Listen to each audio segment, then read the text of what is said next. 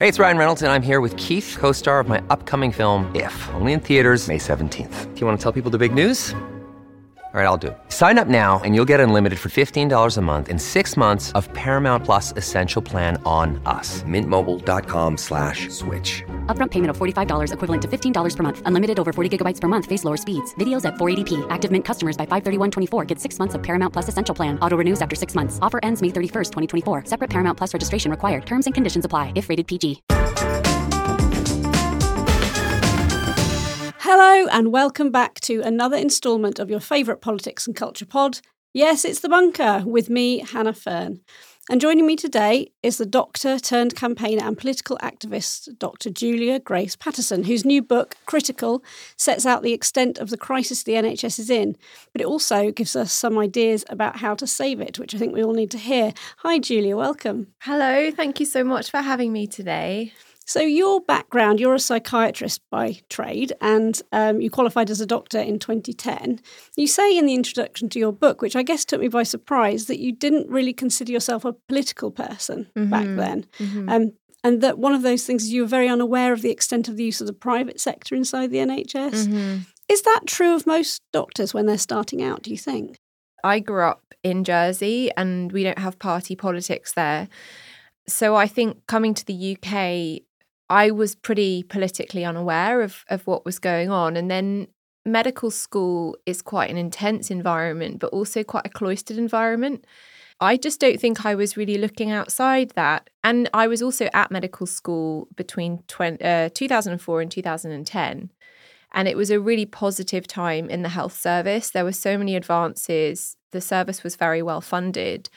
And so I don't think I was probably asking questions about the political situation, the landscape beyond the service. So you started campaigning in 2015, so that was a little bit after you began practicing. That was at the time of the junior doctors' strikes about terms and conditions, and Hunt, of course, Jeremy Hunt was a health secretary then, now Chancellor, of course. Would you say that period of time politically radicalised you, I suppose?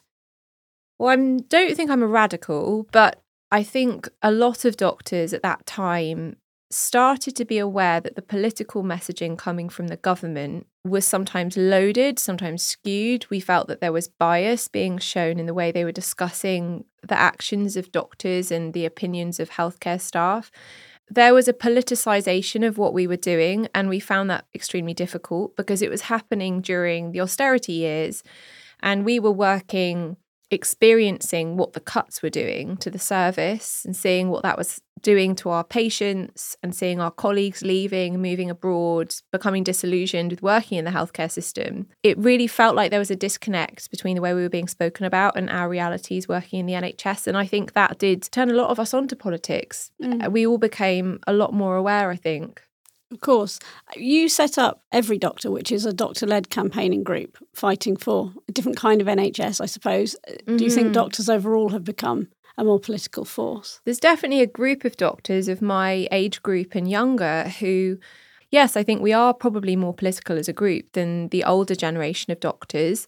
You know, we sort of had a bit of pushback from some of the seniors who felt that we shouldn't be so outspoken. But it's been really interesting over time because I've noticed that more and more doctors of all different ages are now becoming frustrated because it started with the junior doctors, but now the government has tried to scapegoat GPs. Consultants have had their pay cut in real terms by 34.9%. Yes, situation as well. Absolutely. The pension situation has been terrible. So I think more and more doctors have just become aware of what's going on. And it's really tough because if you're working in the NHS, you're seeing the impact of politicians' decisions day in, day out. And when that's impacting your patients and their access to care and potentially their safety, it does cause people to become political and ask questions, and it causes a lot of frustration. We gained a lot of doctor members during the pandemic when doctors were insufficiently protected by the government, and a lot of doctors recognised the work that we were doing to lobby for protections for them in the form of PPE, death in service benefit, sickness benefit for people working as locums, that sort of thing. But what we're finding now, which is really interesting, is members of the public wanted to become involved, and we're just about to build a community bringing all of those people together, doctors and people who aren't doctors. They recognise what's being lost now, And it's fantastic to have their experience and their knowledge actually as part of what we do, because if you've only got doctors who've worked in the service for 5 years or 10 years, you don't have that breadth of knowledge about what has been lost, It was a very different system 20 or 30 years ago. Yeah. So you talked about the pandemic there and the effect that it's had on attitudes. Do you think that the crisis that the NHS is now in would have happened without the pandemic? Or did it just hasten a crisis that was coming down the track anyway? So there were problems in the NHS, obviously, before the pandemic. This government or, other Conservative governments since 2010 have squeezed the pay of staff significantly, and we did start losing staff members. The waiting lists were growing. So as we went into the pandemic, we already had more than 4 million patients in England waiting on a waiting list. But the pandemic has definitely sped up the demise of the NHS for sure. And coming out of the pandemic, I guess what we would have hoped is that the government would take steps to alleviate the situation. And unfortunately, they have been advised by many healthcare leaders, many professional bodies, many frontline staff, not just every doctor, that there are significant problems and patient safety issues, and they have failed to take the action necessary. And what we've really found, and this is horrifying and it's quite difficult to talk about, we run a lot of parliamentary briefings as an organisation. So we bring frontline NHS staff in contact with MPs to explain what's going on where they're working. And traditionally, those briefings worked really well. And during the pandemic, we were seeing an attendance of 30, 40, 50 MPs to each weekly briefing we were doing. More recently, this is a generalisation, but as a broad thing, neither the Conservative Party nor the Labour Party right now are focusing on the crisis that's at hand right now. And you're absolutely right. They're thinking more about their long-term political strategy. And that's incredibly problematic because this is a situation that's only going to get worse between now and the next general election. As you said, one of the earliest campaigns that every doctor did was about PPE and protection of staff in the NHS during the worst and most difficult days of the pandemic when we really didn't understand the virus and what was going on. But obviously since then we've seen the extent of the PPE scandal, how the money was misallocated, and it's shown, I suppose, some of the direct ways that political decisions affect our own health and wealth, each of us individually. How do you feel that campaign has defined what every doctor has become, or I suppose what you are campaigning on as a campaigner? It was an extraordinarily stressful time for our network because we were collating testimony from doctors about their lack of PPE and bringing that information to politicians on a weekly basis.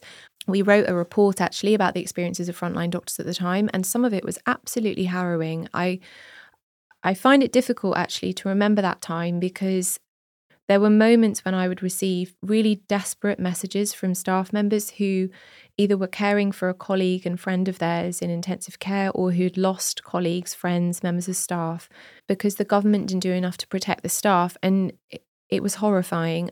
The medical profession pulled together in a way which was just unbelievable. I mean, I don't think I'll ever encounter anything like that again, actually. As a community of people, the sacrifices that were made were extraordinary. One of our members, who's been a member for a long time, is a surgeon, and his wife was heavily pregnant, and he was needed in his hospital. And so he just moved out of his family home and moved into the hospital. And there were so many examples like that, So we were receiving all of this information. We were then contacted by Good Law Project in May 2020, because they were starting to look into PPE procurement and asked if we'd like to get involved in a legal challenge against the government. And the moral injury that was sustained by doctors who recognised that this was going on while they were enduring so much trauma was a really terrible experience for people. And I don't think it's been properly recognised, actually. I think the papers have covered the sort of scandal of it and the money aspect of it. I don't think they've covered enough the moral injury and the trauma that has been sustained by people who had to go to work and didn't have what they needed. And we ran a campaign, like you said, called Protect NHS Workers at that time. We did some really big projects with artists projecting imagery on buildings and things.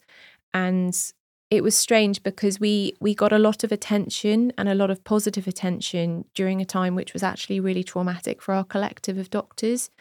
And it's caused really close bonds to form between the doctors who were a member of every doctor at that time and still very close with a lot of them. this aspect of sort of safety, speaking up for safety and people's well-being has formed a foundation of what we exist for, because we get branded as activists. I think people like to think of activists as being troublemakers. But at the heart of what we do really as a community, we provide quite a lot of pastoral support for people. And a lot of the people who join Every Doctor do so because there's a lack of community, a lack of connection, a lack of basic kindness shown towards NHS staff. It's quite a brutal environment to work in now. And we try to provide that for people. So, sorry, that's a very long-winded way of saying, yes, I think safety forms the basis of what we exist for.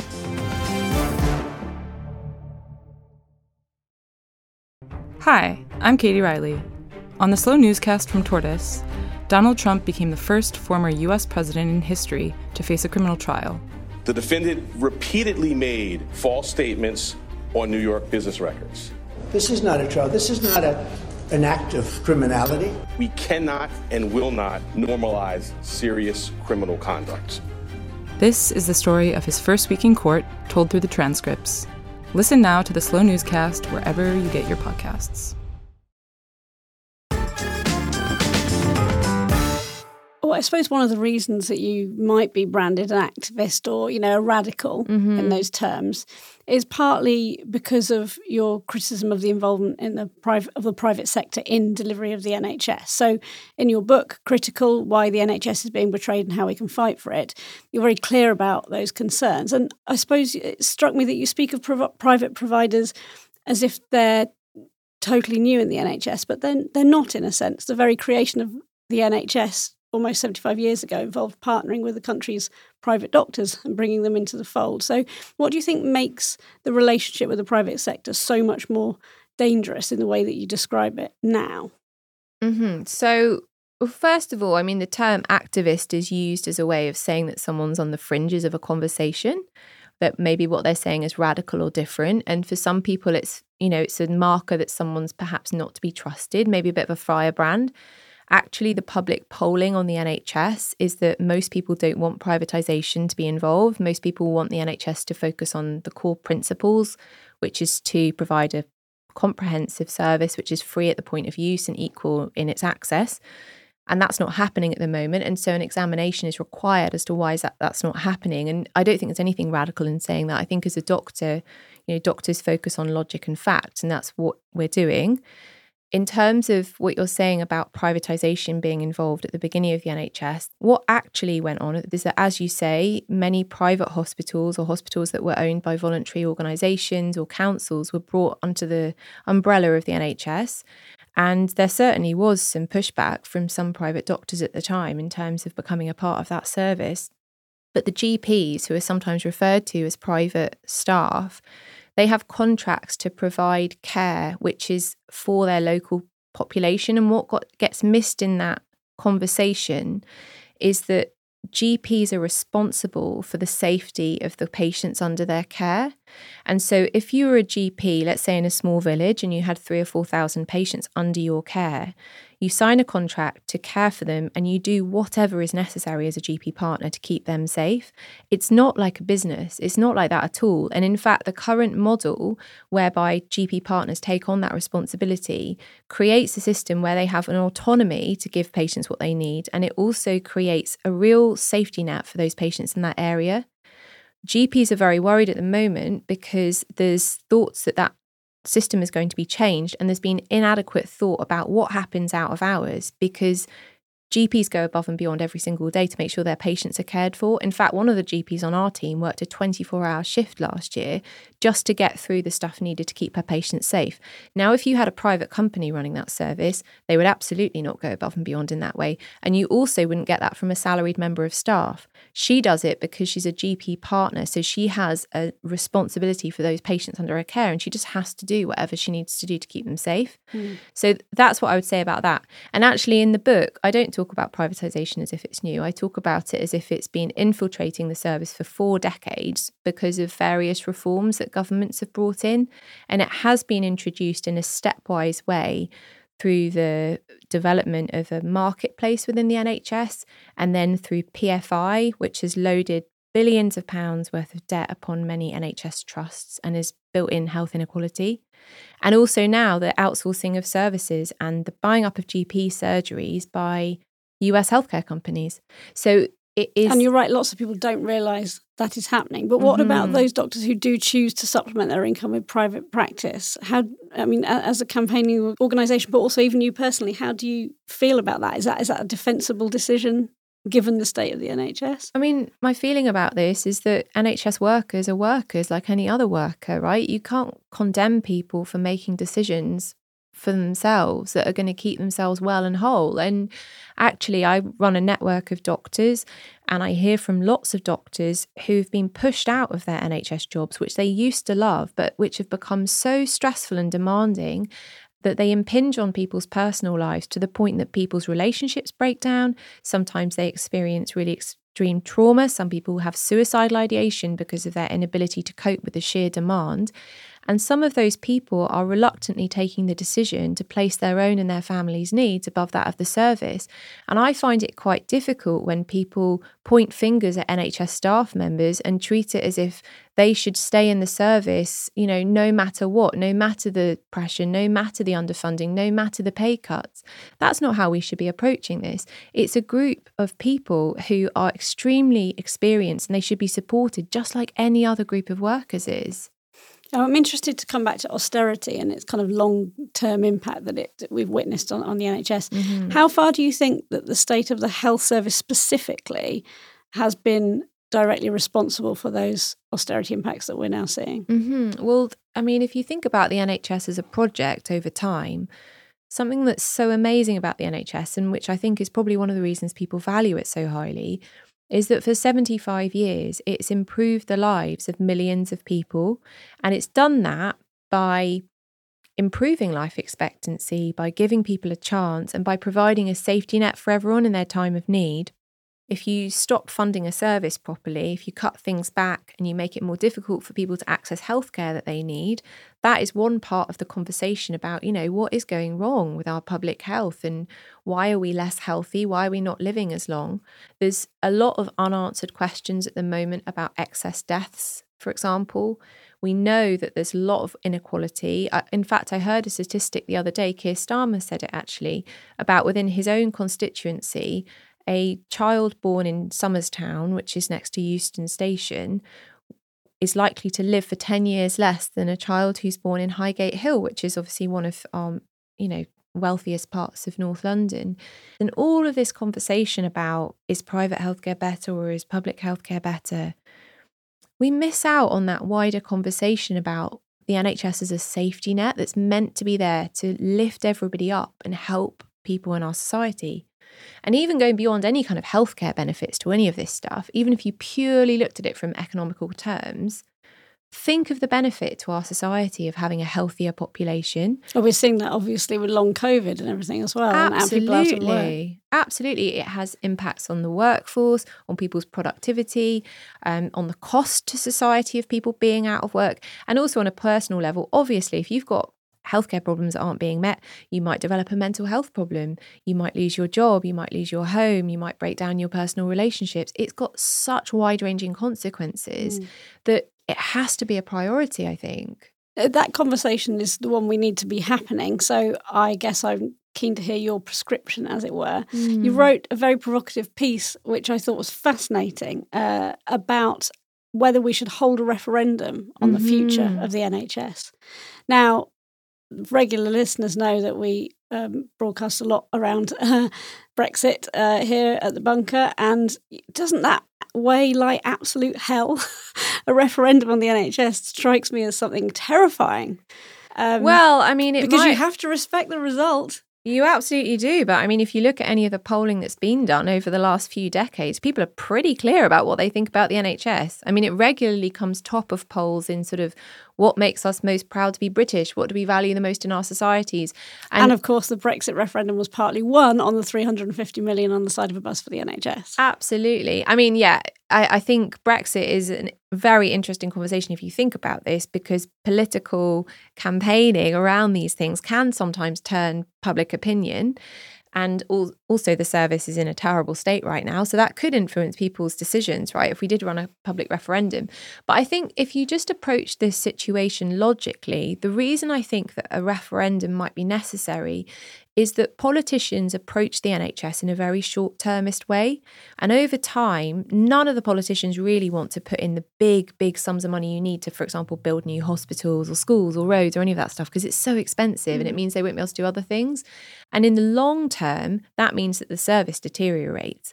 If you look at what the service is meant to do now as a project, a public healthcare project, it is meant to provide comprehensive healthcare, which is equal to everyone. It's always going to be challenging to achieve that. But at the moment, they are not achieving it. And so my feeling is that politicians have a choice now. So they either need to make a drastic change in order to fulfill those goals, which are on their own website as part of the NHS Constitution, or they take it to the public and say, would you like us to abolish the NHS Constitution? Now, I think we can all predict what the outcome of that would be, because only 5 years ago... I feel very nervous about saying that, but yes, let's hope we would know. I think it's less contentious than the EU conversation. I mean, prior to the EU referendum, that had been a conversation for several decades, hasn't it? That's very true. I think we're just all a bit scarred by what we saw. So what other changes would you need to see for them to fulfil those promises? What else are you looking for in terms of a shake-up? The most important thing, if you were just looking in the short term at what could be done, is the workforce. Because in England alone, we're missing 124,000 NHS staff already. You can't run a good healthcare system if you don't have enough staff. The government have been locked in battles against lots of public sector workers, obviously, for the last 6 months or so, striking.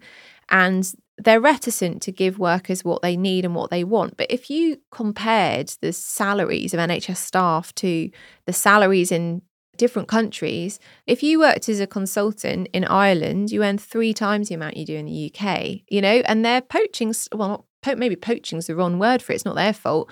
They're advertising positions and UK consultants are leaving. Absolutely. Yeah, we're losing staff for that reason. So if you think about an immediate situation like the one we had this winter, where it was really scary and people were calling for ambulances that didn't turn up, and A&Es were overrun and ambulance bays were full of ambulances with patients that we couldn't bring into the A&E departments, we just need more staff. We need to support the staff better. And so we need to make it more attractive. Some of that involves pay, but it's not all pay. Some of it is things like providing proper mental health support, giving people time off. There's been loads of times in the last few years where everyone's been so busy that people haven't been able to take their annual leave and stuff. And those things are really important for people. So the government sometimes tries to offer, help with well-being, as they refer to it, but it's not meaningful a lot of the time. They don't go far enough. So the workforce needs to be supported properly. They need to pay off the PFI debt, which would be a very, very big sum of money. But the huge commitment to the future of the NHS. It is, yeah. But I mean, if we're thinking about I guess it's symbolic in that way. Yeah. And it was a mistake to ever take out any of those contracts, but we're with it. We've got them now, right? We've got these hospitals. But the reality of it is that if we wanted to reduce health inequality, it's one of the things we need to do, because some NHS trusts are lumbered with these massive debt repayments and some aren't. I mean, that's going to have an impact on the patient services locally. So that's really important. I think we need to eliminate privatisation and return the service to a fully publicly run service that doesn't have any outsourcing. And, some people don't agree with that. But actually, if you think about it, you've got these short-term contracts running.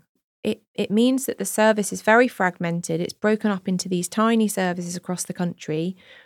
Changing hands every couple of years, if you've got a short-term contract to provide a service, creates bureaucracy, it creates admin. The NHS is a system and it's got all these different interlinking parts. And if you have lots and lots of outside providers running all of those parts, it's disrupting the architecture of the system, which used to be whole. So I think that's really important.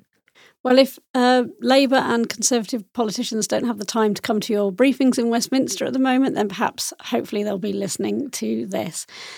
Thanks very much for joining us today. Thank you. And you can get Julia's book, Critical, Why the NHS is Being Betrayed and How We Can Fight for It, published by HarperCollins in hardback now.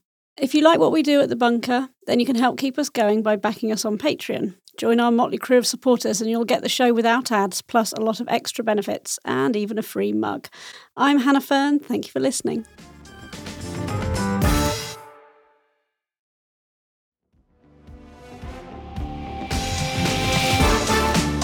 The Bunker was presented by Hannah Fern. Audio production was by me, Robin Lieber. The producer was Chris Jones. Art by James Parrott, and our music was by Kenny Dickinson. Managing editor Jacob Jarvis, group editor Andrew Harrison, and The Bunker is a Podmasters production.